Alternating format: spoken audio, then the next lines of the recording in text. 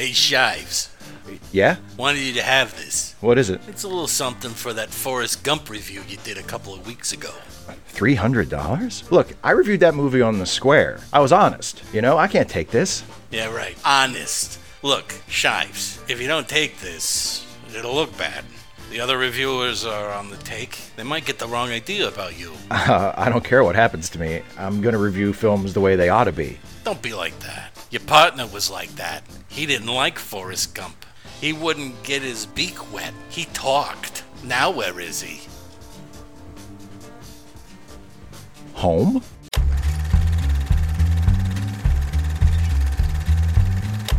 That fucking thing on your lip, it goes. And get a haircut. Sure. That's an order. You look like an asshole with dentures. Hello, everybody, and welcome to Late Seating. I am Jason Harding. And I am Steve Shives. And on this show, we take a classic movie and see if it lives up to its reputation, whether that reputation is good or bad. And this time around, its reputation is good, isn't it, Steve? I would say its reputation is very good. Yes, my friend. Even though most of the people in it are bad. Oh, yeah. They're mean, bad cops. They're not good. They're not role models, I'll tell you that much. They're a bunch of naughty boys. They're bad boys. That's right. What movie are we going to be reviewing this time around? Filled with bad boys, bad boys. What you gonna do? We're gonna review. What you gonna do when the cops beat you? Bad boys, bad boys. We're gonna review the classic 1973 crime film / police drama / biopic. Yeah. Serpico. Serpico. Yeah. The greatest villain name ever. I know. That's actually a pretty good guy. Isn't he one of the guys that the Fantastic Four fight? Yeah, isn't he like a Bond villain? Isn't he the leader of Cobra? Good day, Serpico. That's my worst. Holy shit. You do Sean Connery. Good day, Serpico. Serpico, you don't really expect me to talk, do you, Serpico? Did you really think you could stand up to the power of Serpico? See, that's where I was going with the G.I. Joe thing. Like, you know, he's an industrial. Oh, yeah, why not just do Cobra? Serpico, where are you? Agent Serpico. But if it was a Bond villain, then his company name is Serpico. Serpico. I like that. That's better than Spectre. Like, it's better than LexCorp. LexCorp. How long did it take you to think of that? Anyway, yeah, Serpico. It's great. It's one of them movies. It came out in 1973 to help us hate cops more. Yeah, it's from that decade, that one decade, where Hollywood really, really tried hard to make good movies. That's right. So, Steve. Yes. Do you have any thrilling trivia for Serpico? I have some trivia. Okay. We'll see how thrilling it is. See, after the last one, you're not making any promises. That's anymore. true. Last time I got bit in the ass by I wrote checks. I have a bunch of dark trivia, and none of it was dark. And I know I let you down, and I just want you to know that I won't let you down again. We'll see. Okay. Well, I don't know. Maybe I will. I don't know. I really. It's not up to me. Anyway. You shouldn't have a vested interest in the first place, whether you're going to let me down or not. Okay. You know I'll always love you. It doesn't matter. I don't care. I love you, Steve. I love you. I love you too, Steve, man. Yes. You need to listen. No. No. I love you. I love you too, man. I have to make up for last week. I think some people think I genuinely hate you. Everybody thinks we hate each other now. We gotta reverse that. No one wants to listen to two people that hate each other talk about movies, do they? No, that would never work. No. Who would watch a show where two people who actively hate each other and their opinions watch them give a thumbs up or a thumbs down to a movie that's been released? That show definitely would not run for 25 years. Anyway, trivia. Anyway, so this film was shot. The principal photography took place by cops in a back alley. Yes, exactly. It was shot on an incredibly short schedule. Yes. I think the movie actually began production in the summer, and it was supposed to be done and ready to be released by Christmas. So this is like a ridiculously condensed production schedule. How in the hell did they do Pacino's hair? He has like 19 hairstyles in this movie. I guess they did the beard stuff first, and then they shaved him down. You know what? They must have done it in reverse, where he had the full beard and the long hair. Yeah, that's the only way they could have. So what that meant was that. How did they make the dog age backwards? I don't know. It was magic. Oh, okay. They engaged a witch doctor. You have all the answers. Just a second. Magumbo, are you ready?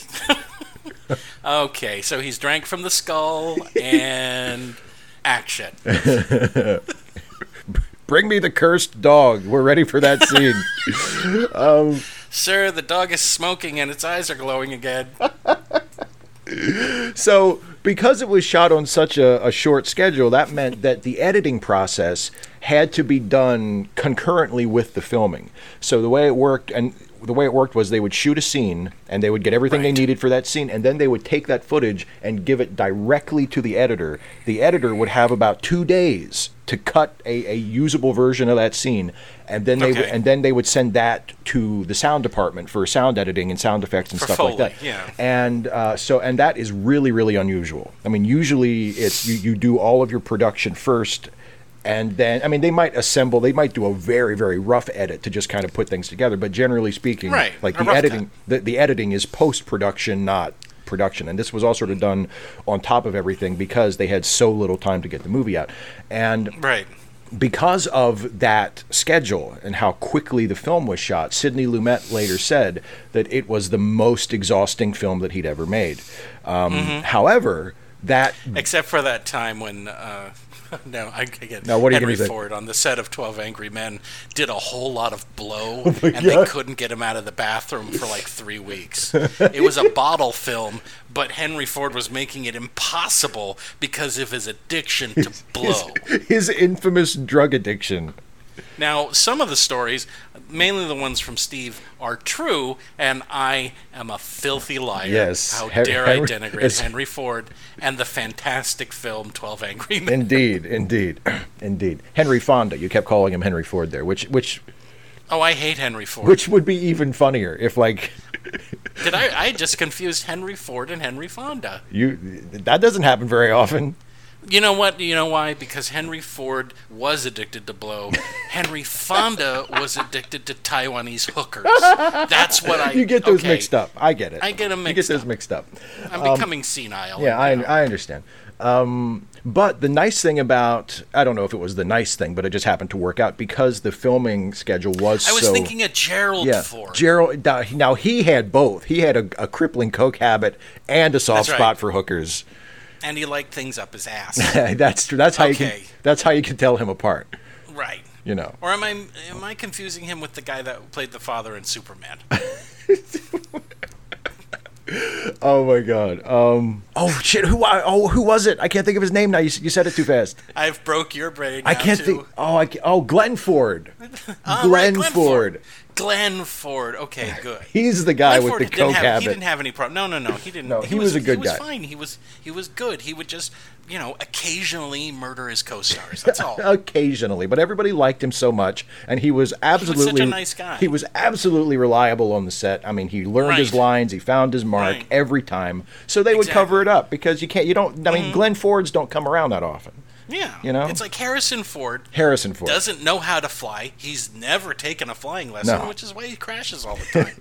People just let him fly because he really wants to. He wants to kill somebody by crashing a plane on him. That's what I heard. He aims for people's houses. Yes, he aims. He's as high as a kite because he loves marijuana. He aims at people's houses, but he misses because he's such a crappy pilot. That's right. Have we missed any Fords? I don't think we have. I don't think we had, not any major ones. Okay, great. What a wonderful tangent we went on. If there are any left, though, they're all drug addicts, too. It's just a really rotten family. That whole family tree is just terrible. Right, yeah. Anyway, so Jane Fonda ashes her cigarette into a baby's skull. See, I went all the way around back to Fonda. That's why she went to Vietnam. That's right. She had to get one. Jesus. I made it worse. Come on, guys, we're not much more than jesters for the apocalypse anyway. Yeah, I mean, really. Our jokes may as well be dark. If you're that upset at our jokes, congratulations on having what must be an amazing life. Please send them to the celebrities we mentioned.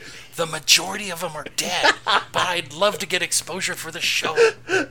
Please let's start a feud with the Glenn Ford estate.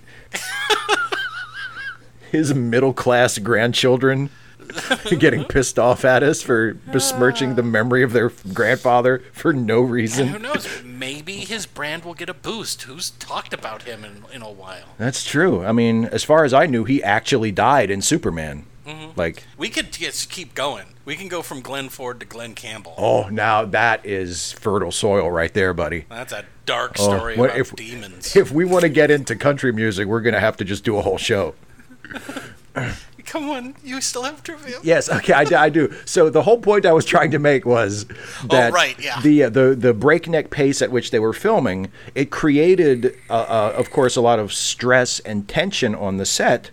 And that actually worked for this movie because the movie is all about stress and tension building and building and building for the main character. Not an ideal work environment, but I think in this case it kind of worked. Can you imagine some of the scenes where Lumet is just yelling at Al Pacino, "Faster, please! Don't yell at me, please. Pick up the puppy! Pick up the fucking puppy, Al! We have 12 more setups today!"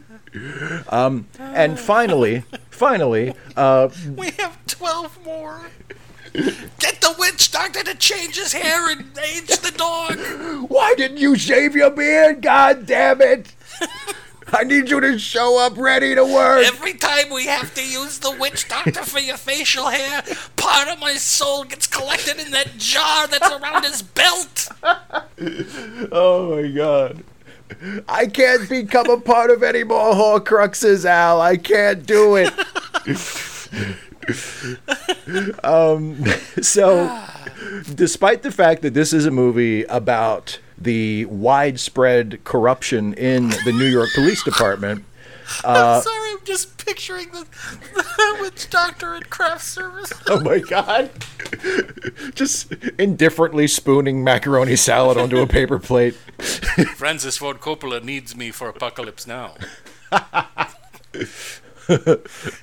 He didn't get into too many details over the phone, but it sounds like a real shit show.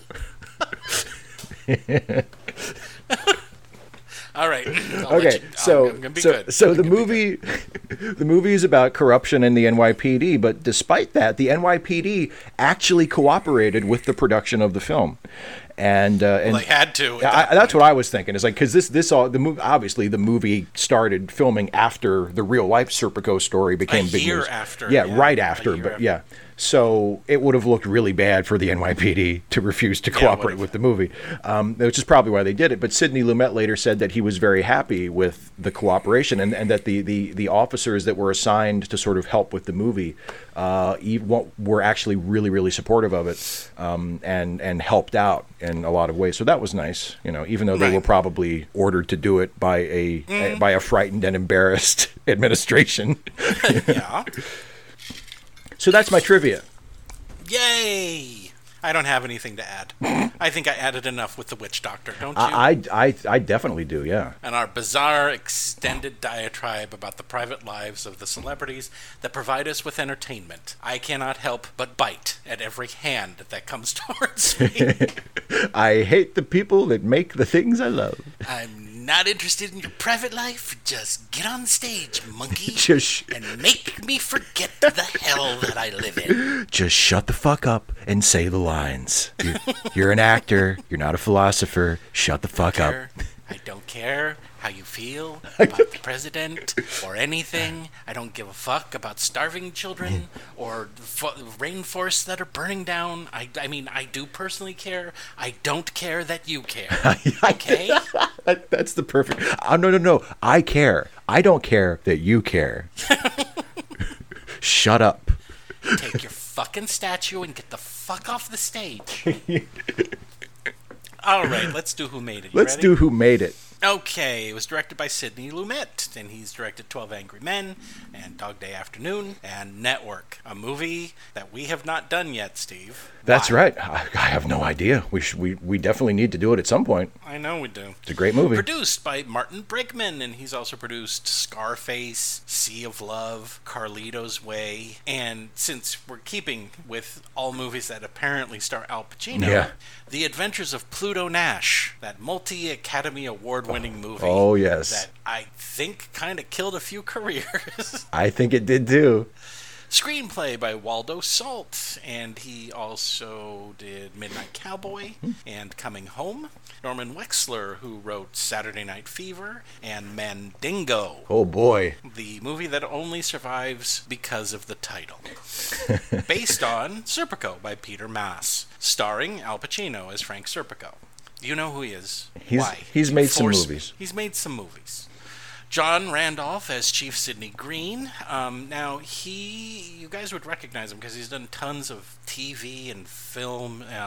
He was blacklisted because he refused to testify back in the 1950s. He was blacklisted for a little while. So good on you, Frank. Yeah. Not Frank, whatever his name is. John. Good for you. You're dead. I don't care. Good job. You didn't testify. You and your wife. You could console each other by all the fucking you did in the 50s instead of getting work. Had to pass the time somehow. I don't know why I'm in this mood. Jack Kehoe as Tom Kehoe, spelled differently.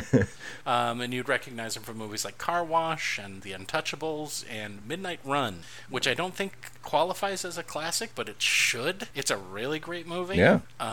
Biff McGuire as Captain Inspector McLean. A lot of stuff. Barbara Ida Young as Lori. Zip. Cornelia Sharp as Leslie. Zilch. Edward Grover as Inspector Lombardo. Zero. Tony Roberts as Bob Blair, and you'll recognize him from 6 Woody Allen films. Mm-hmm. And a whole lot of other films on top of that as well. Alan Rich as D.A. Herman Tauber, a lot. Albert Henderson as Peluche. I can't, whatever. A lot. Joseph Bova as Potts. Very little, like 4 movies, and none of them you'd recognize. They're like, Twinkling Time Station or something. Nothing that anyone has ever heard. Woody King Jr. is Larry. A lot of stage work, not a whole lot of film work. James Tolkien as Lieutenant Steiger, and you guys know him from Back to the Future. Yeah. And as that character from Back to the Future, even in this movie, he's always been playing this character. I half expected him to call Serpico a slacker when he showed up. Yeah, and then. Bernard Barrow as Inspector Roy Palmer, a lot of soap operas. Nathan George as Lieutenant Nate Smith, One Flew Over the Cuckoo's Nest, Clute, and a couple of other movies. M. Emmett Walsh as Gallagher, and you guys know him from everything, from The Jerk to a character voice on Iron Giant, to Raising Arizona, to Blade Runner. You guys will know him if you don't recognize the name, you'll know him the instant you see him. Oh, yeah. He's one of my favorite character actors of all time. And he actually has played a lot of different characters in a lot of different movies. I mean, just in the mentioning of it, from The Jerk to Blade Runner. Yeah, So, yeah, quite a range. Ted Benediz, don't care, as Al Sarno, and he was in Scarface. F. Murray Abraham as one of the cops who went uncredited, and he's looked the same for 70 years. Yes, he has. And, I don't know if you caught this, Judd Hirsch as one of the hospital police guards. Yeah. He was like there, he had a line and everything. And I'm like, what is he, 12? Can I be in your movie, Mr. Lumet, please? Music by Mikis Theodorikis. That's Theodorikis. It looks good to me. I hope he didn't grow up in America, because they would have totally made fun of him. Cinematography by Arthur J. Ornitz. Edited by Dee Allen. Good job, Dee. I know that they locked you in a room and just threw film stock at you. Make it make sense. We need this in an hour. But we're filming backwards for his hair. We got a witch doctor. We'll take care of it. Don't worry. Production companies: Artists Entertainment's Complex Inc. and Producción de Laurentiis International Manufacturing Company, SPA. Don't know what the SPA stands for. Please stop putting manufacturing company in your production company names. I mean, the other one was complex. I mean, guys, come on. You're supposed to be making magic, not reminding us that you're a soulless corporation that's out to make a buck. Exactly. Like DreamWorks. Yeah. Don't remind us of industrialization. That's right. Even though DreamWorks, I've already said it, DreamWorks makes your nightmares real. Distributed by Paramount Pictures. Release date, December 5th, 1973. Running time, 130 minutes. Budget, $3.3 million. Adjusted for inflation, $19.2 million. Box office, $23.4 million. Adjusted for inflation, $135.3 million. And made enough money to make a sequel called Serpico 2. Who else can I rat on? He moves to Philadelphia and the same shit happens. That's right.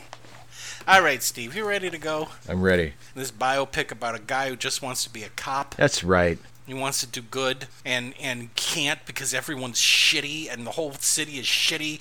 1970s New York is shitty. Yeah. That's one of the underlying messages of the movie, I think.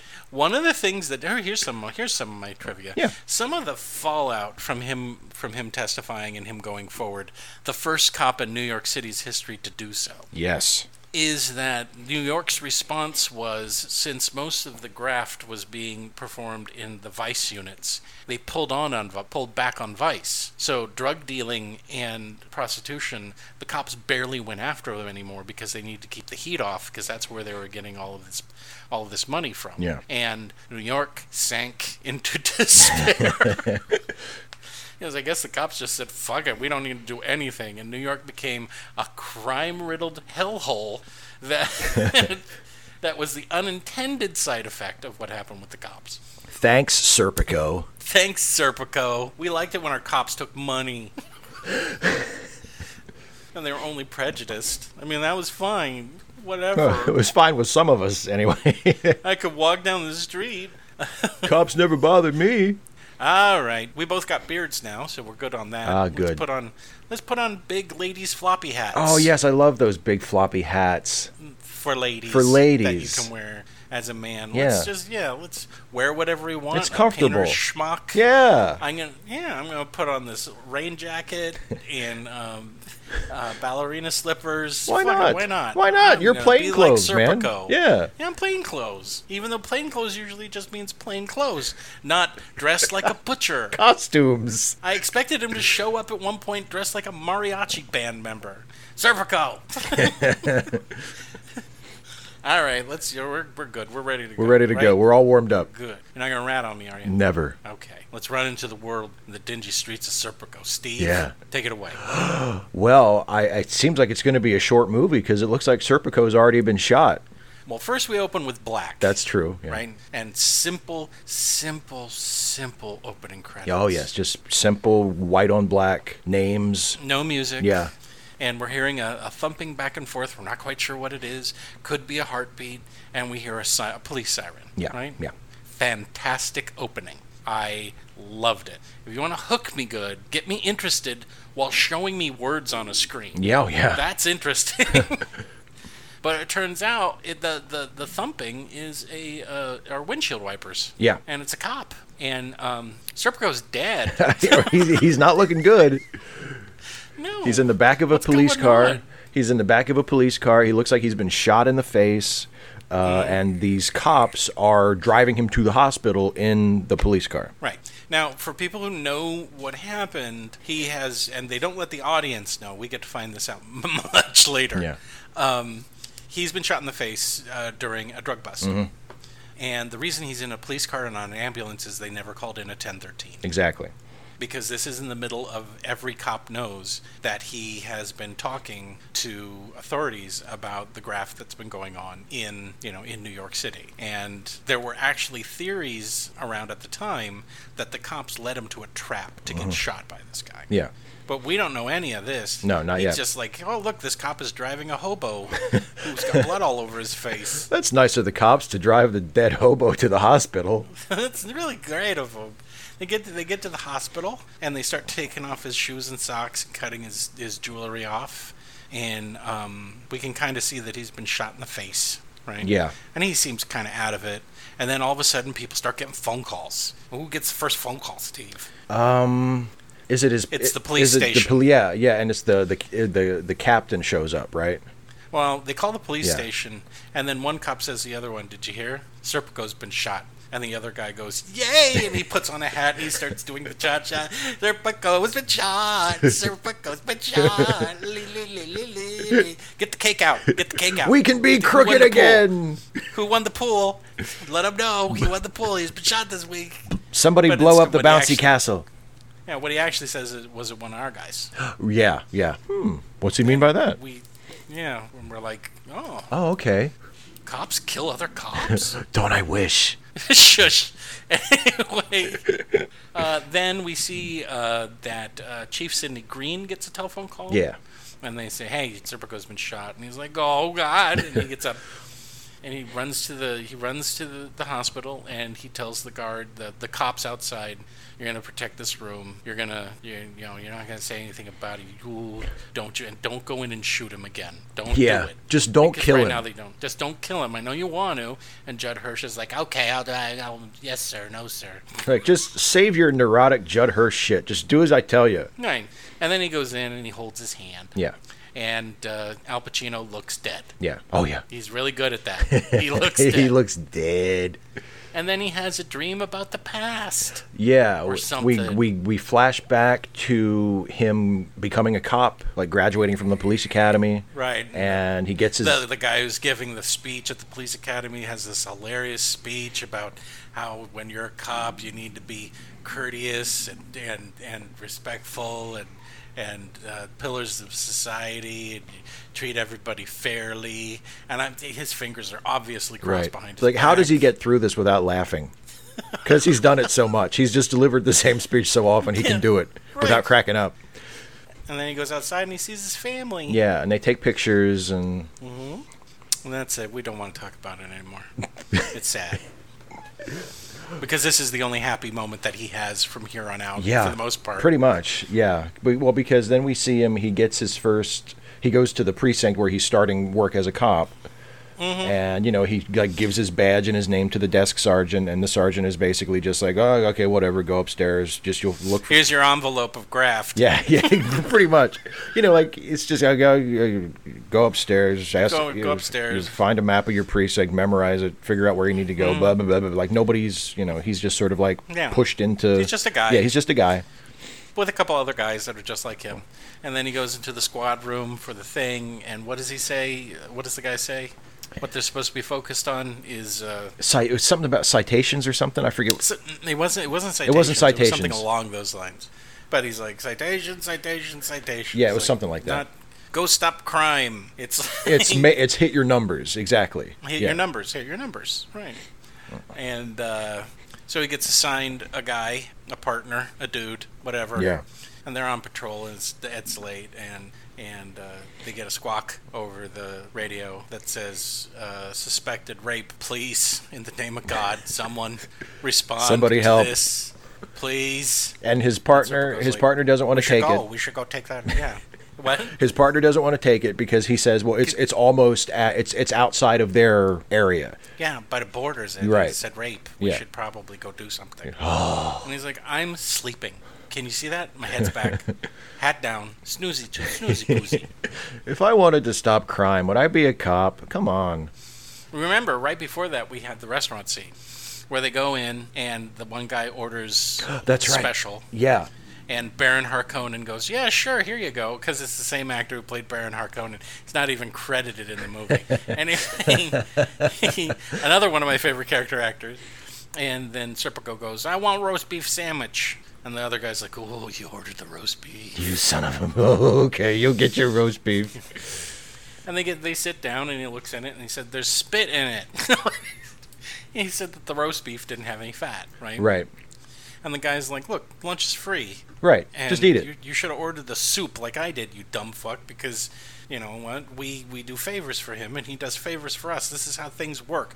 The police aren't much more than a fucking gang. Do you get it? We're a gang. We're a legal gang who can shoot people. Do you understand now, you dumb rookie? Right. Just keep your head down, go along. Put some mayonnaise on your sandwich. There's enough fat in there. Shut up and eat it. And then they get the call. Then they get the call. And he goes brum, and he drives his police car, and he gets there, and there's a bunch of guys definitely sexually assaulting a woman.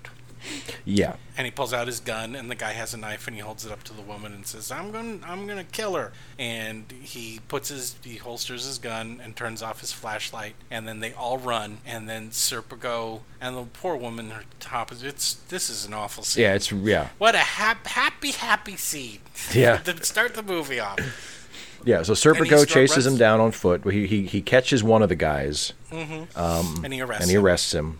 And they bring him in, and the first thing that the guy who he gives him to does is start to beat him up a lot. Yeah. A lot. Like really work him over. And Serpico walks out of the room.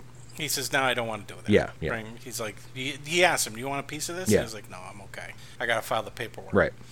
And I think now would be a good time to mention the race of the person that we've arrested. Yes. Does anybody want to guess? The cops are white. But first we need to mention the cold, callous treatment that they give to the witness who has to testify of what happened to her. And so we get a scene of that, which is not good. No, because she's just sitting there and everybody is standing around. She's just sitting like out in the open. There's like 2 doctors and 9 detectives. Yeah. And she recounts what they did, and then the guy says she'll make a great witness, and they hustle her off because it's kind of made clear that that's all that matters to the cops, is that she'll make a good witness. Right. There is another cop there, a lady cop, who is kind of a little bit more comforting to her, but... So the next... Oh, and then they tell him he's not getting the collar, right? Right. They tell him he's not getting the collar for this? Yeah, well, because he's like, I want the collar because I ran the guy down, I arrested him, and they give him some bullshit about, like, well, but you were out of position because technically it wasn't your sector, and you're going to have to fill out paperwork about that, and, you know, traditionally the detective that catches the case gets the collar. They give him all, like, and they basically say, like, if you take the collar, then you'll have to fill out all this paperwork, and you might get in trouble, and it's just, you should just give us the collar. So then they're taking everybody to jail, and the guy that he ran down, he pulls from the line and uncuffs him and takes him to get a cup of coffee because he's good copping him. Right, and and he wants this. I mean, I think he wants the other 2 guys. He wants him to flip on the other guys that got away, right? But he's doing it by treating him with a little bit of humanity instead of trying to intimidate him. Right. Yeah. Which makes him a better man than me because all I'd want to do is beat him. He's a rapist. He did a very bad thing. He did a very bad thing. Fuck him.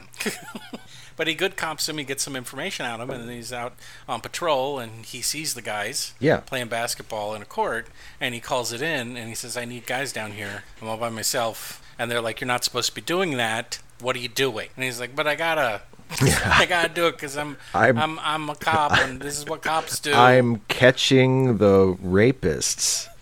And they're like, whatever, click. Yeah. And so then he dresses up in plain clothes, and then he nabs both the guys. Yep. Right? And he brings them in, and they're like, thanks, Serpico, you're not getting credit for this either. And he's like, what? Ha-ha. But I caught the bad guys. Wahaha, I don't understand. We don't care. Fuck you. We just want to get paid. This is just a job to us. You'll get the assist, but that's it. Yeah, exactly, yeah. We did our part. We sat on our fat fucking asses here at the station, and basically I ate cheese doodles. He got a blowjob from one of the prostitutes we arrested last night. Don't put that in your report. Why are you writing that down? Don't put that in your report. So he's kind of sick, and he's like, maybe should think about getting a different job, maybe, Steve. He doesn't, well, he seems to have expectations of the job that are at odds with, like, everybody else that we see doing the job. Yeah, and it doesn't seem to work. No. So what happens next? He transfers to BCI, Right. which is Bureau Civic in something. yeah, but yeah, and he's like examining fingerprints and stuff because like his whole goal is he wants to get promoted, he wants to make detective. Right. And so he goes to BCI. He wants that gold shield. Yeah, exactly. So he goes to BCI thinking that's a good career track. You know, he'll work there for a little while, he'll make his name, and then they'll notice him and they'll promote him. Right. Yeah. And he meets a lady. Yes, he does. And I can't remember where he meets the lady. Where does he meet the Where lady? Where does he meet the lady? I can't remember where he meets don't her. know. Probably in a garbage Is can it when in he New York in the 70s. Is it after he moves, cuz he moves to a new apartment? Does he run into her on the street or something? I can't remember. I can't remember. But yeah, he meets a lady. Yes, and boy, she can act. He meets a lady, and they start this little courtship, right? Yeah. Where like she's like, I can't believe. Are you really a cop? And she's like a ballet dancer. Yeah. Yeah. Something, and another thing. Right? Right. And so they start falling in love, and it's cute. Whatever. Anyway, back at the BCI, people think he's a weirdo because he's a weirdo. Yeah, well, one of the things is there's a scene where he's like examining fingerprints, and it's like one of the other cops there is like, you only need to do like 2 or 3 of those just to say you did it, and he's like going through every single one, and because his explanation is, well, I don't want somebody who didn't do anything to wind up with a record. Like, he actually cares about examining the evidence and making sure that they get the right person. Right. And the other cops are just like, oh, God, whatever. Mm-hmm. Is it this department when he goes in and he's got a mustache and long hair, and they say, you can't have a mustache and long hair? And then he convinces him, I want a long mustache because no, that's the next department. Yeah, well, yeah, because he gets transferred from BCI to another precinct. Yeah, and that's when he walks into the desk sergeant, and the sergeant is like, you got to shave, you got to cut your hair. And that's when he goes to talk to the captain, and he basically says, hey, undercover cops are too easy to spot. So I think you should... Because they wear ponchos that say cops on them. And that I think you should stop wearing ponchos that says, I'm a cop. Because, the drug dealers and people in graft and mobsters know that you're a cop if you wear I'm a cop ponchos. He basically says to his new boss on the first day of work, I don't want to shave, I don't want to cut my hair, I don't want to wear a uniform, I just want to kind of just walk around town and look for crimes. And I want to look like a hobo. And the captain says, okay. Real people look like they shopped at 5 different thrift stores and just walked out with whatever they could grab. That's what I want to look like. Meanwhile, his relationship with the girl progresses. They go to a party, and she introduces him and tells everybody that he's a cop, and people they leave immediately. Right. Right? Exactly. And he says, please don't tell him I'm a cop, okay? And she's like, okay, sweetie buns. But then he starts talking about it with other people. And he has a good time. Yeah, right? he has a good time at the party. Yeah, exactly. Mm-hmm. And that's great. And then we have one of the... Oh, why did they leave this in, Steve? I love it when movies tell me things that I don't need to know. Oh? Because I already figured it out from the filmmaking. It's a wide shot of them dancing in the party, and obviously they they dubbed in 2 lines that didn't need to be there. Their mouths are not saying these words, but the words are from her. What was it? No, from him. I think your friends love me, and she says, I love you. Aww. I hate it. Just in case you didn't get it. Just in case you're blind and you stumbled into the theater. What's this scene about? What movie is this? Serpico? This isn't Behind the Green Door. Oh my God. Wrong theater. And so now we get to find out what it's like in his new department. What is it like? Oh, yeah. What is it like in his new department? Well, is this where he... I bet they're as clean. I bet they're on the up and up. This is where he gets offered his first bribe, right? Yep. One of his fellow cops, like, kind of just hands him an envelope and says, "Here, Frank, this is for you." And it's got $300. It's got $300 in it, and he just kind of, he takes it home and just kind of puts it in a book. Like, he doesn't, he does, because he took the envelope not knowing what was in it. No, he went straight and reported it. He's like, they gave me this money and I don't know what to do. And they said, look, you can either keep it, because when does he meet Tony Roberts? Not yet. Not until he moves to the next precinct, I think. Okay. So he immediately goes to the super. No, that's a different one. That's after he meets Tony Roberts. Yeah, he just sticks it. He sticks it in a book the first time. Doesn't he return it though? And he says, "I don't know what to do with this." And the guy says, "We'll donate it to donate it to charity or something, yeah, or give it to the PBA, give it to the Benevolent Association, yeah." Yeah, exactly. And he's heartsick now because he's been offered a bribe and he don't like that. And then some shit happens. One of the guys, he works with James Tolkien, right? Yeah. And so it's a complete misunderstanding. But he goes to the bathroom to go pee, and one of the cops is spying on a woman across the street. And then so they turn the lights off. He goes to look. He doesn't see anything. And then James Tolkien comes in and accuses both of them of being homosexuals. Right, because they're all by themselves, sneaking around in the men's room. What else is he supposed to think? Right, and he found underwear with cum on him in the bathroom. Why was he searching for it? I don't know. He must be the resident cum hound dog of the precinct. Quick, get Tolkien. I'm pretty sure that there's cum somewhere in this apartment. He can sniff out a cum stain. He can find it anywhere. There's cum in this sandwich. Yeah, so yeah. It's it's sprouts. They put sprouts on your sandwich. It smells similar, but it's not the same. Thank God for you, Tolkien. Anyway, so he has to have a hearing about it. Yeah, and he thinks it's a little ridiculous that it's even being talked about. He's like, "Are you actually accusing me of something here?" Yeah. Mm-hmm. Meanwhile, the other cop has disappeared. Yeah. And he's like, "Oh, there's Tolkien accusing somebody else of being a homosexual because he found my underwear once. Oops, look at all this paperwork." He found my underwear once.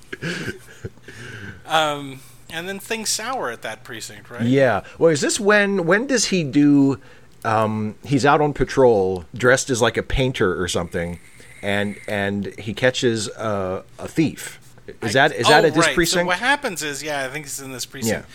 So what happens is he's just wearing his normal clothes. He's not dressed like a painter. He's wearing painter clothes. That's just how he dresses. Reason. He rocks a nice painter smock when he goes out on the street. That's all. And he witnesses a burglar, and he starts chasing the burglar. And then cops come around on the other side of an alley, and the cops pop out of the cop car, and one guy just starts shooting all over the place. Yeah. To the point in which he has to hide because, one, he's not dressed like a cop, doesn't look like himself, and he has to scream, "I'm a cop, I'm a cop, I'm a cop." Yeah. So they grab the guy, they have the loot, and the guy who shot, he's mad at the guy who shot at him because he didn't say, "Stop or I'll shoot." Yeah, right? He didn't warn at all. Like, he just started shooting. Mm-hmm. And the guy is like, "I'm sorry, but you don't look like a cop." And he does kind of have a point. He doesn't look like a cop. He looks like a homeless hippie guy. And apparently he didn't have like a radio or anything. Like, he didn't let anybody know where he was or what he was doing. So, I mean, it's the cops should totally not have just started shooting at all. That's completely their fault. But you can't blame him for not knowing that he was a cop. If you're a cop, you should probably look like a cop. Right. Or at least let the other cops know that you're in the area and you're not dressed like a cop. You know? Mm-hmm. But even despite all that, the cop that shot at him wants to get the collar. Right. Yeah. And they say, "We just share that you shared it, but I've got to explain why there are bullets everywhere." And it would just make more sense if I got to go ahead and capture the collar, and then please do it. I'm sorry I shot at you. And he agrees, right? Yeah, he's really pissed off about it, but he agrees to it. Yeah, and he agrees to it. Meanwhile, love shit. Yeah.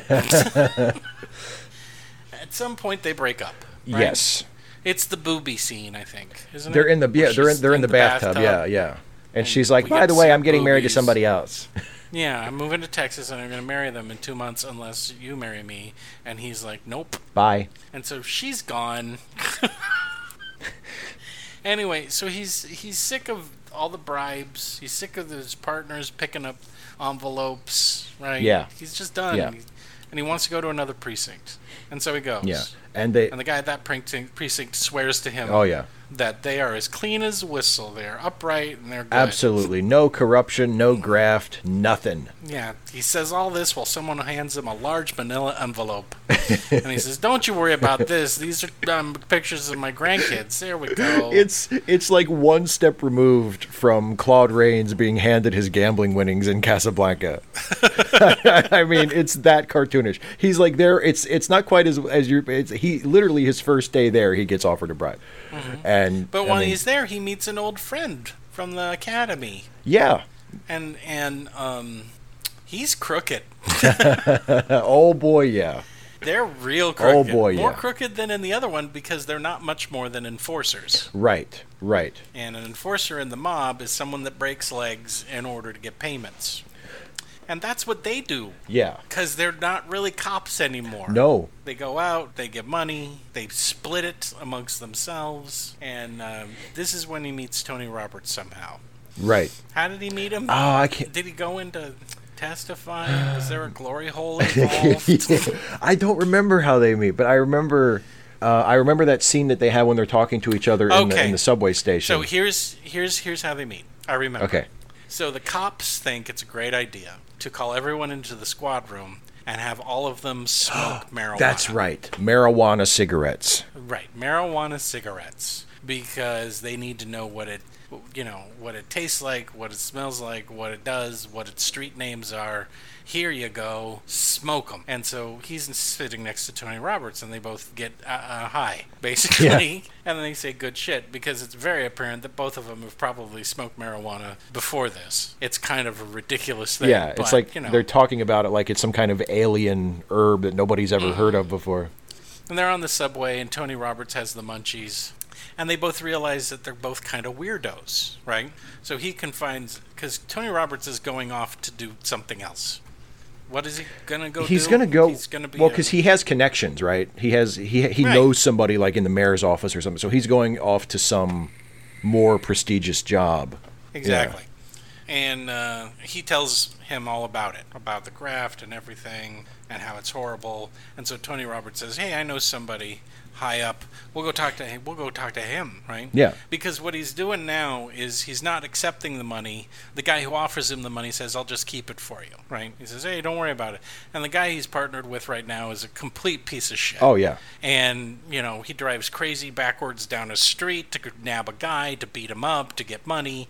And he's got like this apartment that he has on the side where he can watch sports and drink and lay around, and he's like, "Here's your cut." And Serpico's like, "I don't want a cut. I'm a good guy, and you're a bad guy." And he says, "Don't worry, I'll keep this money right here for you. If you change your mind."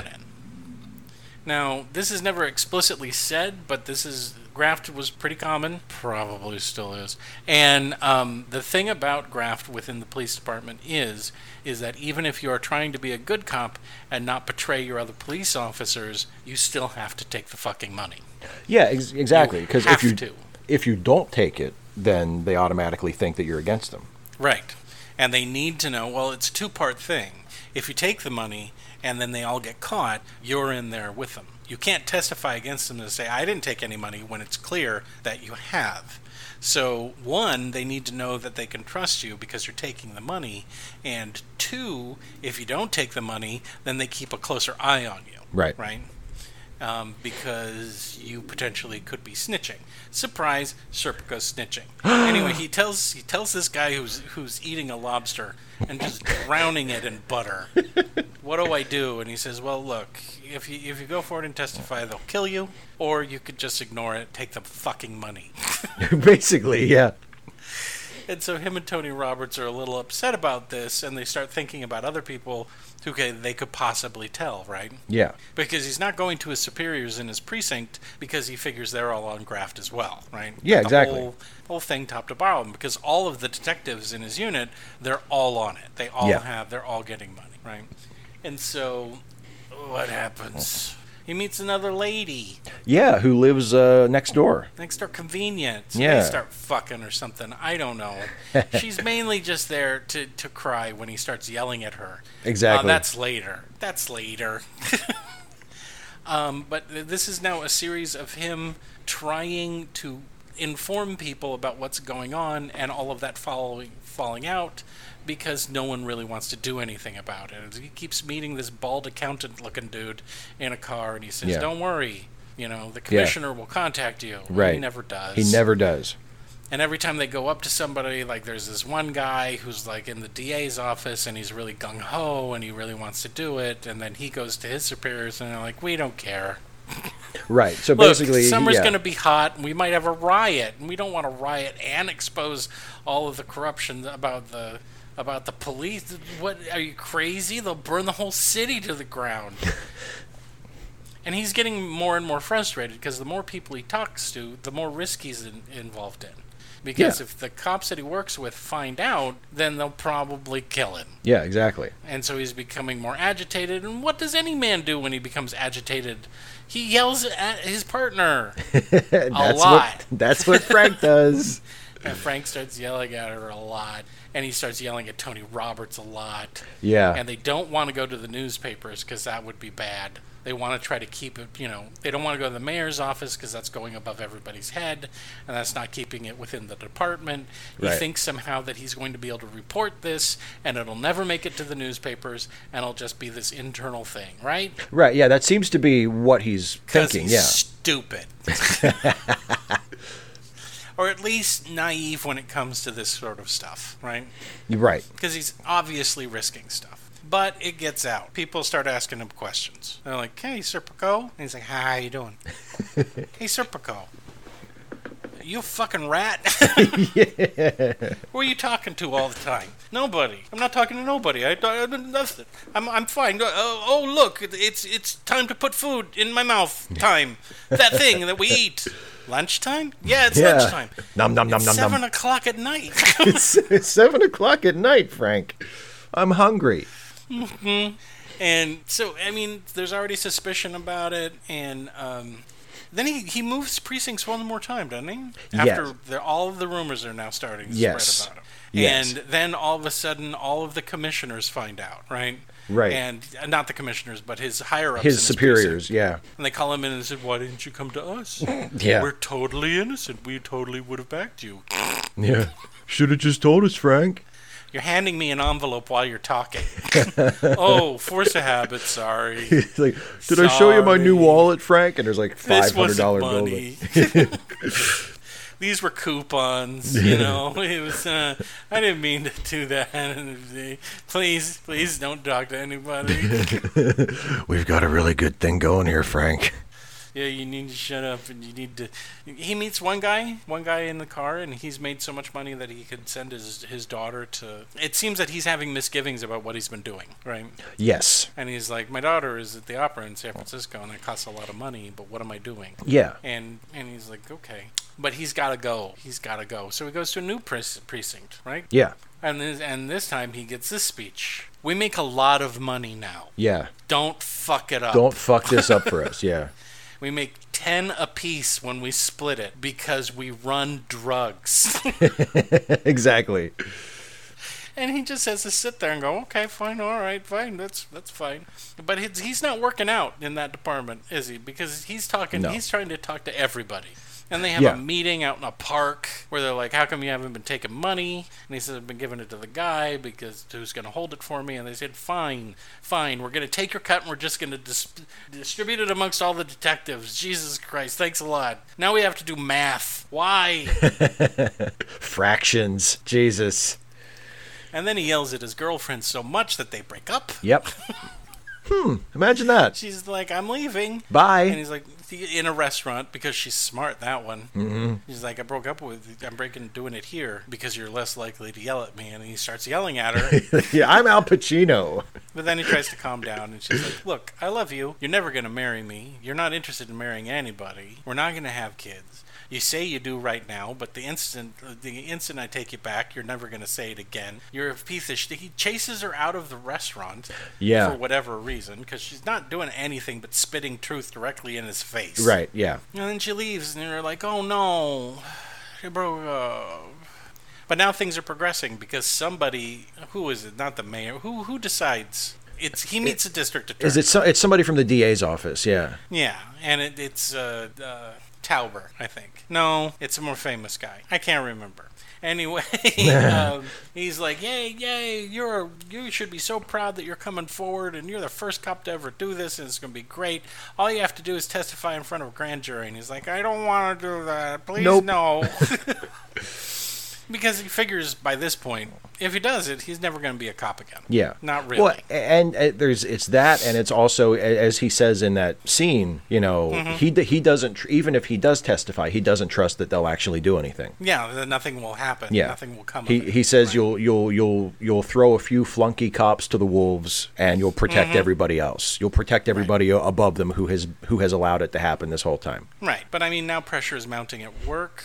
Everybody knows that he's talking to the DA, and then we have the drug bust. Yeah, because he gets transferred to well, you already said it. He's transferred to narcotics. Yeah, he's transferred to narcotics, and they're outside staking out a place, and they've got a guy out front who's going to signal them when someone comes out after purchasing the drugs. Serpico goes into the building, witnesses the drug buy. The signal is given. They all run out. They capture some guys, and now Serpico is going back in to bust into the apartment, and he busts open the door, but it gets pushed back, so now he's crammed in there. He's asking for the other guys to come in with him. They're not doing anything. Nope. They're just kind of standing there going, look at him dropping in the door. Look at him, it's so adorable. He's trying to get his gun out, and then he gets shot in the face. Yes, he does. While shooting his gun, and he goes down, and no one's calling anybody. No. Nobody's calling. They finally get who actually made the call in real life. It was it was someone in one of the other apartments. It was an old man in one of the other apartments. Yeah. Called. And so I think they were going to let's just let him bleed to death. Mm-hmm. Fuck him. Yeah, I think that's exactly what they were doing. But they still didn't know. An ambulance still didn't show up. It was a cop car that showed up, and they dumped him in the back of the cop car and drove him to the hospital. And now we're all caught up, Steve. Yay, we're back to the beginning of the movie. Yay. And so the guy from the beginning of the movie, Chief Sidney Green, who's appeared a couple of times, there's just so much stuff in here. We can't cover all of it. Come on, we're not superhumans. I'm old and I can barely remember anything. He's one of the guys who was pressuring him to testify and go, He shows up. He's the one that came in early and held his hand. And, one of the doctors come up and talk to Serpico's parents. And they're like, he's been shot in the face, but the bullet lodged in his upper jaw. It didn't hit his spine. He'll probably have he's in critical right now, but he should recover. Right. In truth, he does have, I don't know, is he still alive? He's still alive. He's still alive, yeah. He has some bullet fragments in his brain, and there were problems caused by this gunshot wound. He still experiences pain from it. But at least he survived. Right? Yeah. And they're like, "Oh, thank God." And so then we go in, and Chief Sidney Green throws what on his chest, Steve? The gold shield, the detective shield. Yeah. Yeah. And he's like, what is this for? Is it because I've been shot, or is it because I'm a good cop, or is it because you want me to shut up? Right. He doesn't trust He doesn't trust the motives of anybody at this point. He tells him to shove it. He says, take it and shove it. But does he? No. No. He just leaves it on his chest. Yeah. And then we cut to him testifying in open court, actually delivering a quote that he made testifying at the grand jury. Yep. And then what happens, Steve? Then we see him moving out of his apartment. And he's sitting outside. Oh, we forgot about the dog. That's right. He has a dog. He has a dog. A long time ago, when he was moving into his apartment in Greenwich Village, there were a couple of weird drifters. Yeah, and they had dogs. With a box full of puppies. Yeah, want a puppy? And these were the biggest puppies I've ever seen in my life. But he buys one, and we see him sitting on a curb with his dog and a bag. And we get a title screen. And what does the title screen say, Steve? The title screen tells us that he left the police force, and now he lives in Switzerland. The end. The end. Go home, audience. Have a good day, everybody. Have a great evening. No. Ignore those feelings. There's booze at home. You can drink when you get home. I know you can get in the movie theater. But you drink a little bit, fuck your wife. You'll forget all about this movie. You'll feel better. You'll feel better. Maybe it's just New York. You know, New York is a bad place. Yeah. Not where you live. It's not like that everywhere. Where you live. Right. But ask yourself, when was the last time you saw a cop do something good? No memory of it? Okay.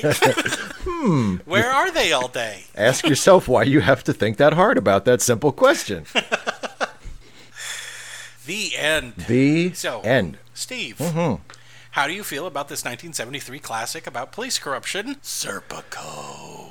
It's depressing how timely this film feels. I know. Nearly 50 years after it was made. Different reasons, but very similar. Because as we mentioned earlier, in 1973, when this movie came out, this was literally ripped from the headlines. This movie came out right after the real Serpico story had broken.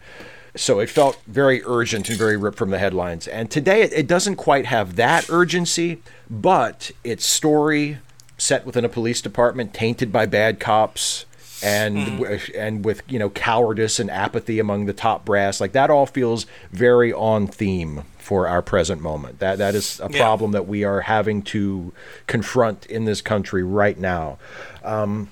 And so the filmmakers and Al Pacino, who gives what I think is one of his very best performances of his entire career in this movie, they do several very smart things that allow this movie to succeed as a drama and not just as a message movie. Because first and foremost, this movie centers exclusively on Serpico. There is almost no scene in the movie that he is not in and the subject of. Yep. And his defining characteristic becomes how alone he is.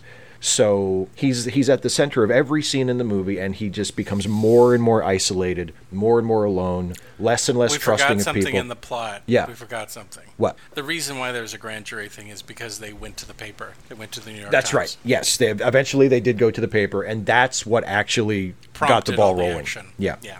And he's not alone. He's not alone by choice. Like he doesn't. We especially earlier in the film, we see that he's not like a stereotypical loner. He seems to get along fine with people. He's intelligent and curious and well read. He's a little odd. He's a little odd, but he can be charming. He can get along with people in social settings. But because of his choices, because of his refusal to take the money and the circumstances surrounding him, he has isolation forced upon him. Like he becomes this lone person. He does have friends, he does have girlfriends, but eventually those relationships all become fraught or end as a result of the pressure that he feels from his job. And we see how like the consequences of what seems like a simple personal choice to just not take money, to not take bribes. Right. Suddenly that threatens to consume everything else in his life, because you realize that he doesn't have that option. Like the option to be a good cop, practically speaking, does not exist. Even if you know it's wrong, even if you don't want to, the environment imposes that upon you. You have to do it, or you cannot do your job, and you cannot lead a good life. So once he's in that situation, and then as time goes on, and his position becomes more and more perilous, the film does a really great job of cranking up that tension in a way that is very effective, because this is not a typical cop movie. Like there's no big case, there's not much in the way of procedural, there's no big dramatic final confrontation between the hero and the villain. Nope. The central problem doesn't even get solved. It just gets acknowledged. It just gets revealed to the public, but nothing is fixed at the end of the movie. So the hook of the movie is Frank himself, and the key to that, and the key to the reason that works is Al Pacino. About 30 years after this movie, Al Pacino did another great crime movie called Donnie Brasco. And I've always loved that movie, and I've always loved Johnny Depp's performance in that movie, because in Donnie Brasco, Johnny Depp is like a tightly coiled spring the entire time. It's a very closed off, very tense performance. And in Serpico, I realized watching the movie that Pacino is doing exactly that same thing. He's giving exactly that kind of performance. Not at first, But as he falls into this situation, he becomes more and more closed off, more and more tightly wound. He becomes that tightly coiled spring who looks like he is just ready to snap at any moment, and bearing far more pressure than he was meant to. I think it's very smart that the film doesn't really try to explain to us why Frank is the one good cop on the force. There isn't like an origin story, where there's no story about, like, oh, a good cop saved my life once or something, like, or my father was a good cop. Like, there's nothing like that. Well, in reality, it was his grandfather who was a good cop in Italy. Yeah, that's right. That's right. But they don't mention it in the movie. They don't mention it. And the closest we get is he tells, I think it's his first girlfriend, Leslie. He's telling her about a story when he was a kid and when he realized that he wanted to be a cop. And it's the story about being at the scene of a crime or a disaster or an emergency or something. And the cops arrive at the scene and the crowd of people just parts when the cops arrive. Like the cops have the ability to get the people to move aside for them. And what I find interesting about that is that that's obviously not how he sees the job as an adult. Because that's what he's describing seeing as a kid is kind of a power fantasy. Mm-hmm. And he doesn't see it as a power trip when he actually is a cop. You don't see him abusing his authority. You don't see him using it as a means to enrich himself. So the movie never tells us why or how his attitude changed from that childhood power fantasy to the way he approaches the job as an adult.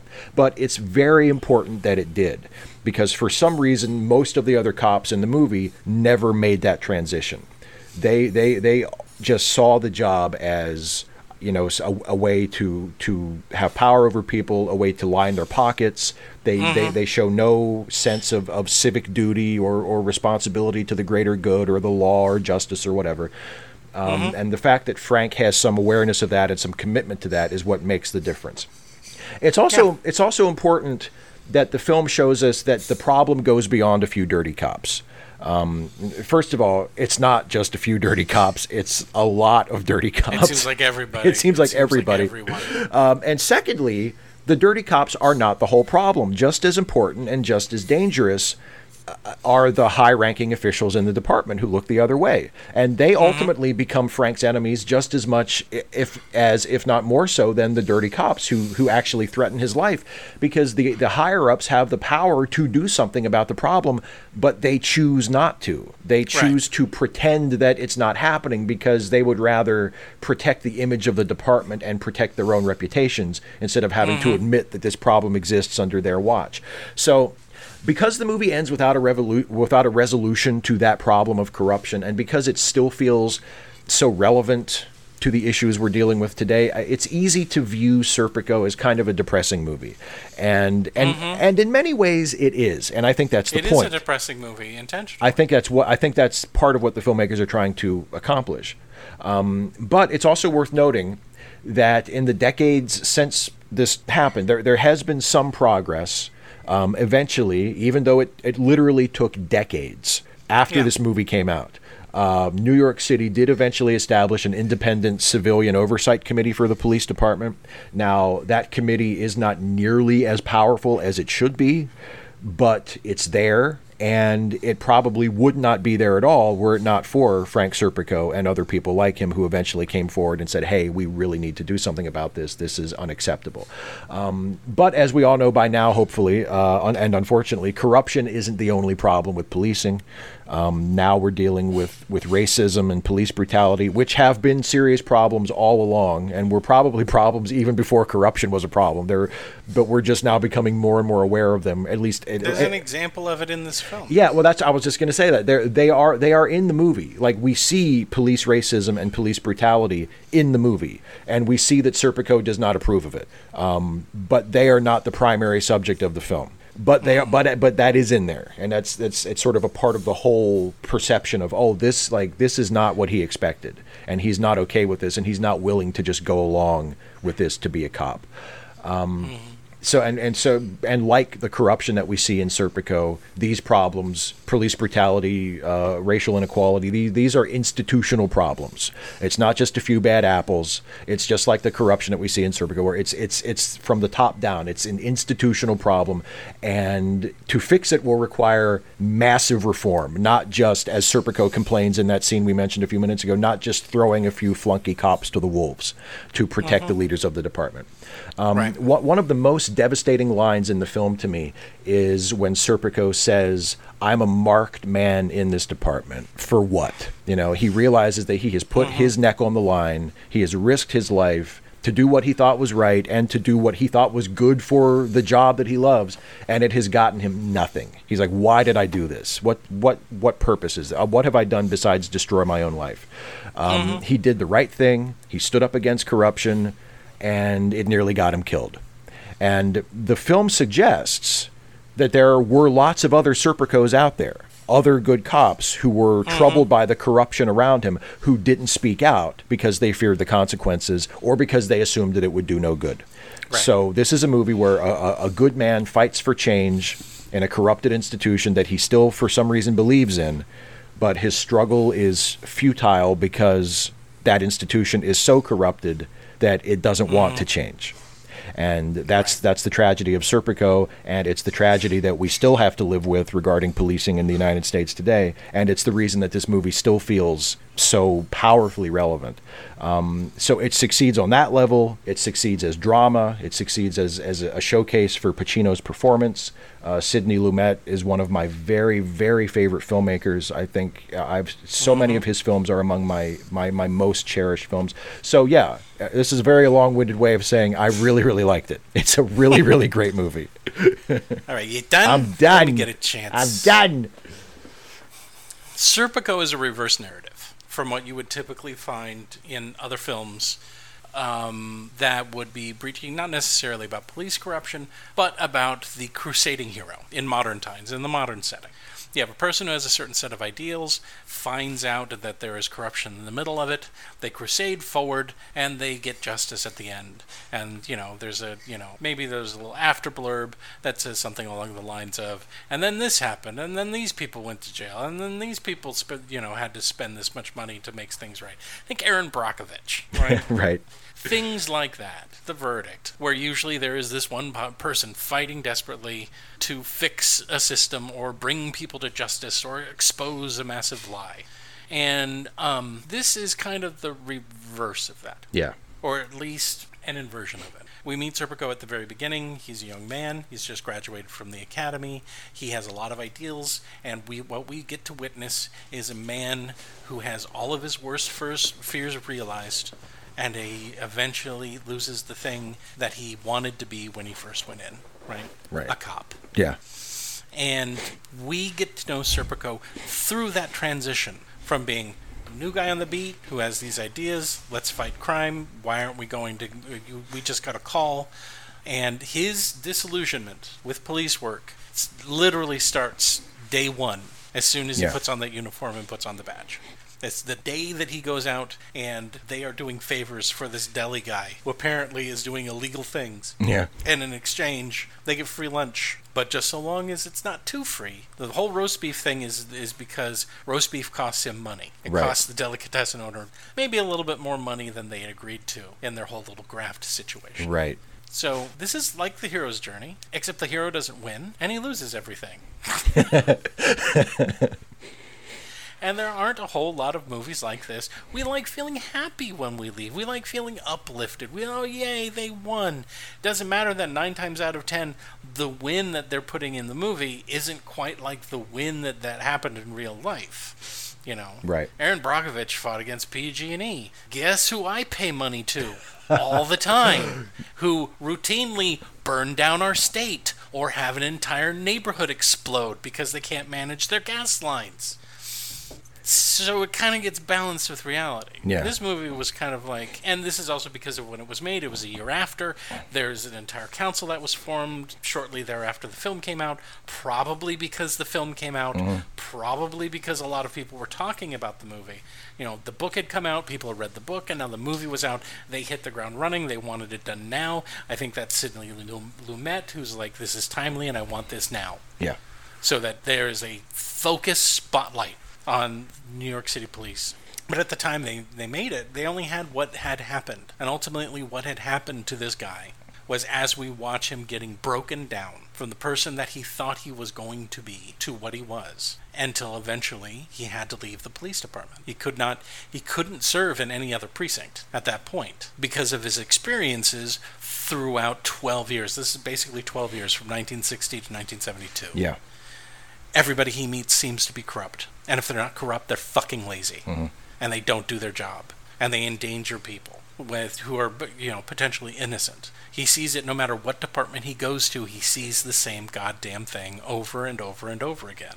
He's trying as best as he can to be the cop that he wants to be by jumping from from precinct to precinct, looking for that place where there is no corruption, where there is no graft, where he can be a cop without people stealing his collars or violating people's rights or being on the take. And he never finds it. No. He never gets the opportunity to rekindle that fire in his belly to be a good police officer. This movie could have, if he had just taken the bribe, none of this would have happened. That's the thing. The simple thing that he needed to do was simply take the bribe. That's it. But he was unwilling to go down that right. And he's right to question why is this happening? Why is this? Because he says it, because I wouldn't take a bribe. You get a feeling at the beginning of the movie that he doesn't want to rat anybody out. Right. He acknowledges that, the safety within the blue line. One guy asked him outright, would you rat on me? Would you go and rat on me? And he says, it depends on what you did. Yeah.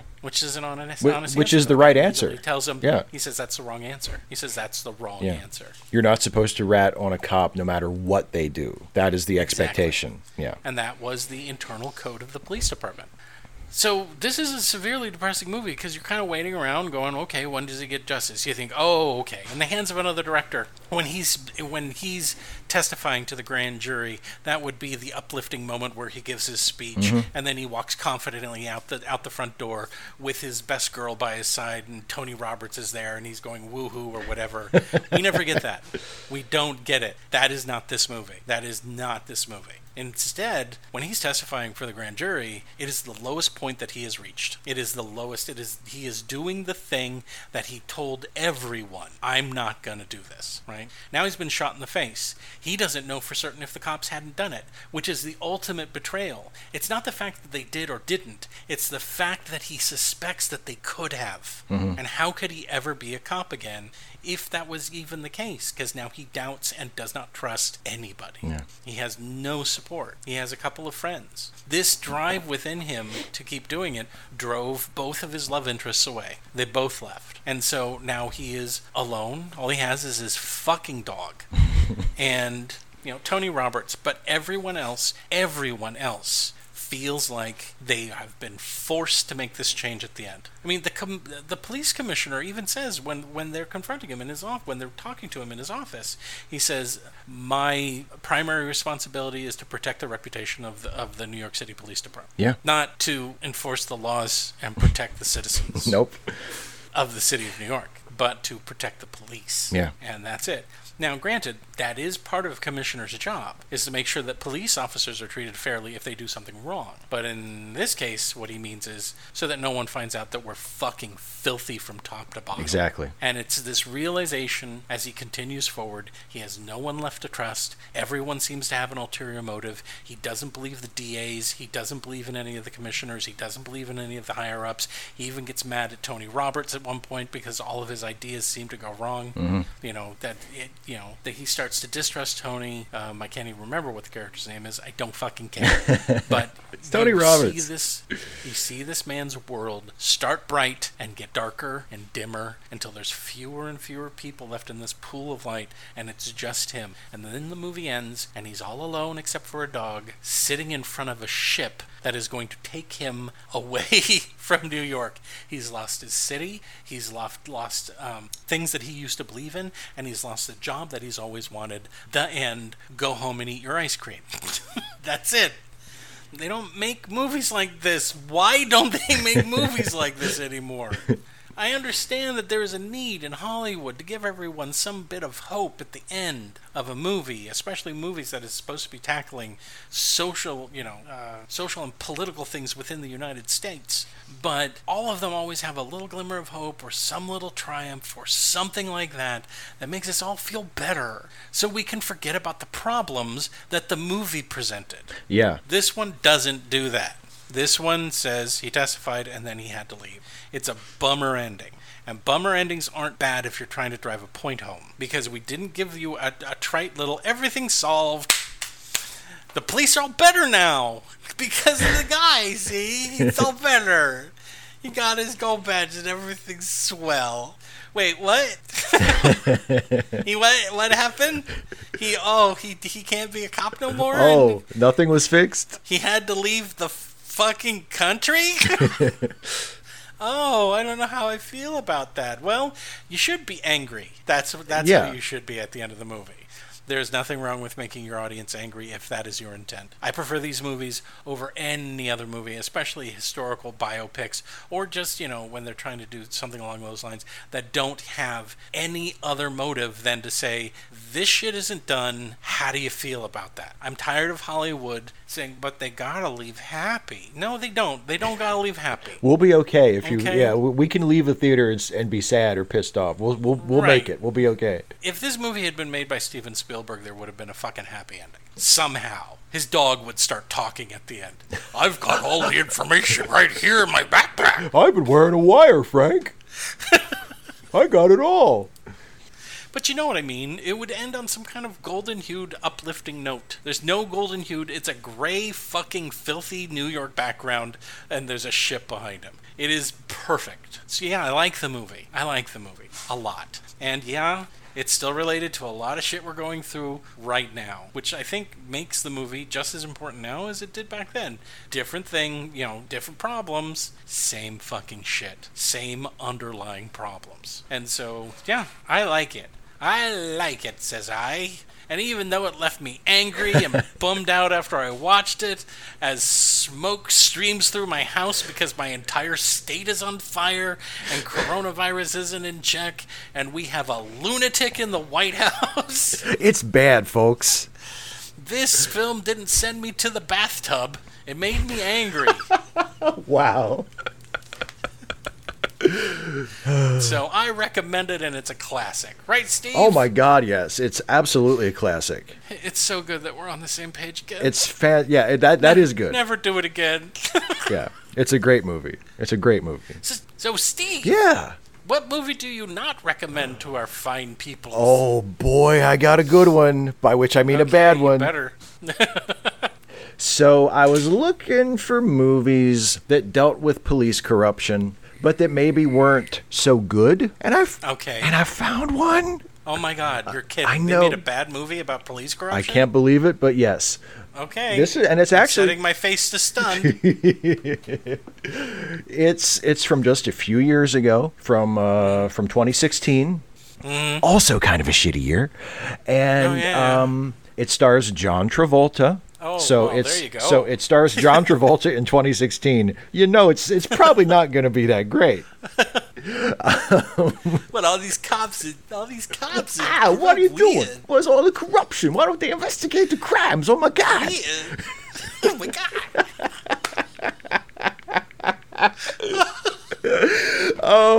It's a movie called I Am Wrath. Oh my God! I've never even heard of this thing. Oh, it's bad. It's bad. So John Travolta plays a guy who is like a former special forces guy, of course. Of course. And what happens is that his wife gets killed. Oh, no. And the police that are investigating the murder, they're bad, corrupt cops. Oh, no. So they catch the people that killed his wife, but then they let some go. Oh, and no. John Travolta's like, you should not. Cops aren't supposed to do that. John Travolta says, you should not have done that. Why did they catch him Why did they catch him in the first place? Because I don't know. Why is there a plot hole in this synopsis already? So John Travolta says, well, here's what I'm going to do. I'm going to get those guys myself.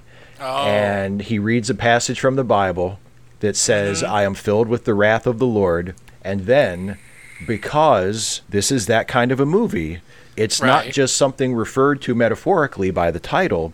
He actually starts calling himself Wrath. So he is So he is Wrath. And then it's basically like Taken, only it sucks. Okay. That's basically the rest of the movie. Was that the tagline? No, I was getting to that. Do you want to know what the tagline is on the poster? What was it? Okay, keep in mind John Travolta, okay? Right. John Travolta is on the poster with obviously fake hair. With mean face. Mean face, holding a gun. John Travolta, I am Wrath. The tagline is, I lay my vengeance upon them. Oh, my God. So, yeah. Is he having tax problems? Why did he make this movie? I guess. Has he not? He had, in the 90s and early 2000s, he had a pretty good run. Did he not save his money? No. I guess he must not have. Look, undercover gay relations cost money. He had to buy the silence of a few people, okay? Yeah, I know there's people out there saying there's no proof of that. There is, but wow. But yeah, so it's called I Am Wrath. It's dog shit. It has the cast is okay. Like Christopher Maloney is in it, and he's okay. Rebecca De Mornay plays his wife who gets killed. It's nice to see her in a movie, but like for as long as she's in it, until she gets murdered in like the first act. Right. Thanks for coming, Rebecca. Yeah, we're gonna fridge you, Rebecca. Yeah, exactly. To motivate the main character so we can have a movie. So yeah, so whatever you do, if you liked Serpico, if you think, oh, what a great movie, I want to see more about police corruption, right? Just don't see I Am Wrath. It's bad. And actually, if you see any John Travolta movie and you check the copyright date and it's after, say, I don't know, like 2005, and that's probably being generous, just skip it. You don't need to see it. Yeah. It's probably not good. Yeah, it's okay. My turn. As you guys know, I like to not recommend a movie from the same year as the movie that we just reviewed. And so I was looking through movies in 1973, and I was like, no, I've seen that. No, that's good. No, I haven't seen that, so I can't do it. But then I found a movie that I don't like. It's great, and it has nothing to do with cops. It has nothing to do with corruption. It doesn't have anything to do with people. Oh, interesting. The movie I'm going to not recommend is a beautifully shot film that is devoid of anything else that's nourishing. And that movie is called Jonathan Livingston's Seagull. Oh, okay. Great book. Yeah. Because when you're reading it, you forget that you're reading about a seagull. It's the power of literature. That's right. But this movie is not much more than a nature documentary with seagulls in it and then voiceovers from actors. Oh. It's ridiculous. It doesn't work, huh? No, none of the philosophy or metaphor. All of it's lost. And all you really have is a story about a seagull who gets banned from his flock, and then he wants to fly really fast. And then he gets people. He gets other seagulls who want to fly really fast. And while some of the shots are beautiful and breathtaking, it's not enough to sustain this film. It's not enough for you to forget that I think it's James Franciscus is literally just talking to a microphone over documentary footage. I can do that. I can do that with anything. It doesn't make it good. So, yeah. Also, this movie had 3 lawsuits. Really? Oh, yeah. The first one was from Richard Bach, who wrote the book, who said, "You changed my book, I'm going to sue you." And then the next one was and this is one of the other reasons why I don't necessarily like the movie all that much. There were songs by Neil Diamond in it. Oh, my God, why? I guess because he was hot back then. I guess. Oh, boy, the 70s were such an interesting decade. And he sued because you didn't use my songs enough, and also there was a guy who did the theme and stuff, and orchestrated the rest of the movie when I wasn't singing, and I'm hurt. I don't like that. Give me money. And then there was another one by director Avedi Julber, who said that you stole from my movie La Mer. How dare you do that? I sue you for everything. And they said, fuck off, Frenchie. And he didn't get any money. Nobody saw your fucking movie. No one saw your Get over La Mer yourself. movie. But it is quite popular. People watch it in school. It's required. Okay, I'm leaving. Goodbye. Get out. It's just boring. It's just boring. It's not bad enough for you to laugh at, really. It's just, it's trying to be very high-minded. It's trying to match what the book did, and it just doesn't do it. Yeah. And so, I don't see it. Hey, Steve. Yeah, man. Look, Yeah. make you a deal. Yeah. You get to choose from one of 3 movies. Oh, yeah? Not going to tell you what those movies are, but the one you pick is the one we're going to review next week. Now, if you're smart, you'll play ball. You get me? Yeah. What do you mean play ball? Just do it. Just pick one. A, B, or C. I'm not going to even tell you. There's no setup. Everybody knows what we do in this bit now anyway. Steve has to choose the next movie, and it's a blind choice, and so it's A, B, or C. You'll get the theme once you make a pick, but we can't go anywhere until you pick something. So it's all up to me. Yeah, don't get too high. Don't get too highfalutin. Just I'm gonna go with A. A. A. Okay. Everyone else will pick up on this theme. Oh boy. Had you chosen C, we would have watched the comedy classic Some Like It Hot. Oh. But we don't get to do that. No, we one. don't. I fucked it up. I'm sorry. Had you chosen B, we would have watched the Blake Edwards musical starring his wife, Julie Andrews, Victor Victoria. Interesting. But you chose A, the movie that's going to make me so angry. Oh boy. Oh, good. The movie that we're going to review next time is a comedy directed by, I think, Mike Nichols. I'm pretty sure it was Mike Nichols. Ooh. Starring Dustin Hoffman. I thought that's what you were gonna say. In the hilarious comedy about feminism, Tootsie. Oh yeah. So, if you want to get angry yourself or get all the jokes the next time you listen to our podcast, then you'll watch Tootsie before then. Okay? Oh, okay. yay. I'm not talking to you. I'm talking to the audience. I'm sorry. Okay, audience? Okay. I don't need an apology, Steve. I'm sorry. I just get jealous. Just take the envelope. I get jealous when you talk to the audience and not to me.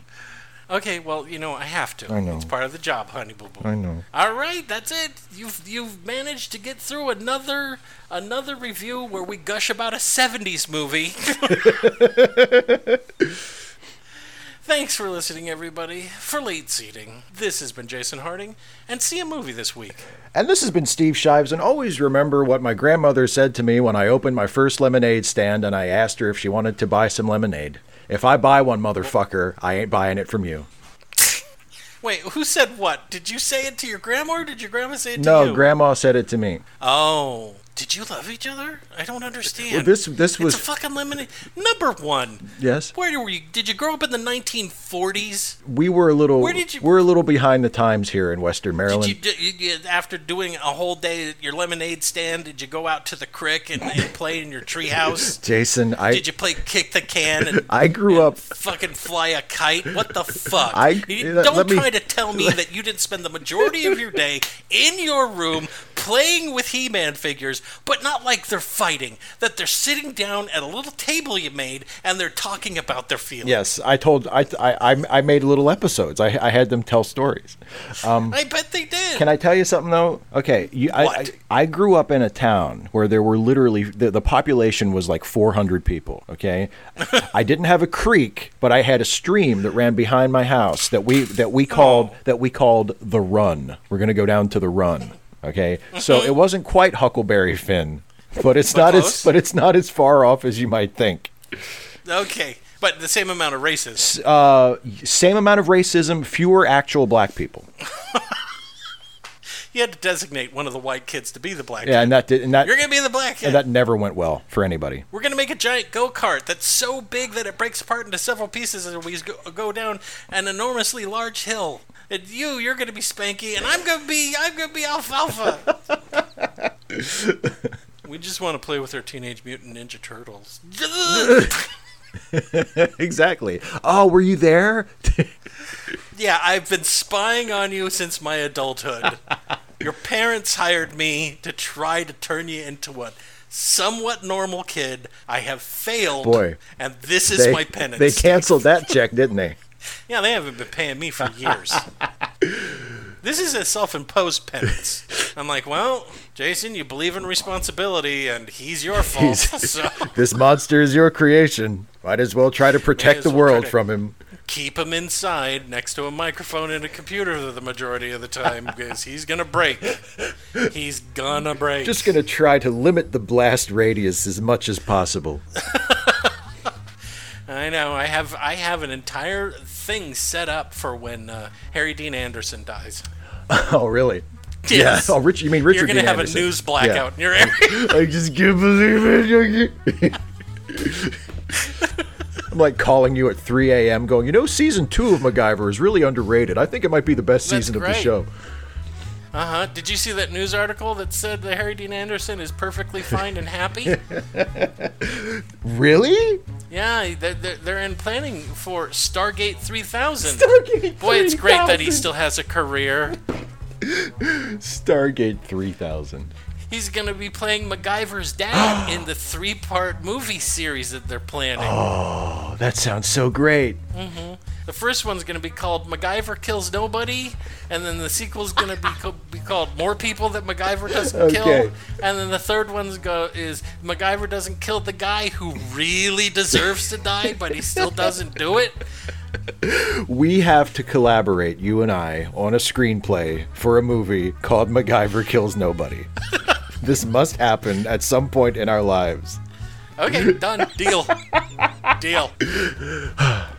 And then we could do a live reading on your YouTube show. Hey, this is we're printing money now. You'll be playing MacGyver, and I guess I'll play everybody else, including the women. You'll have to play Murdoch because it will be who MacGyver will not kill, along with everybody else. Let's talk about this off mic. Okay. All right. Let's stop inflicting them with this. They don't need to know this. This is too revealing. Yeah, I know. All right. Bye, everybody. Bye, everybody.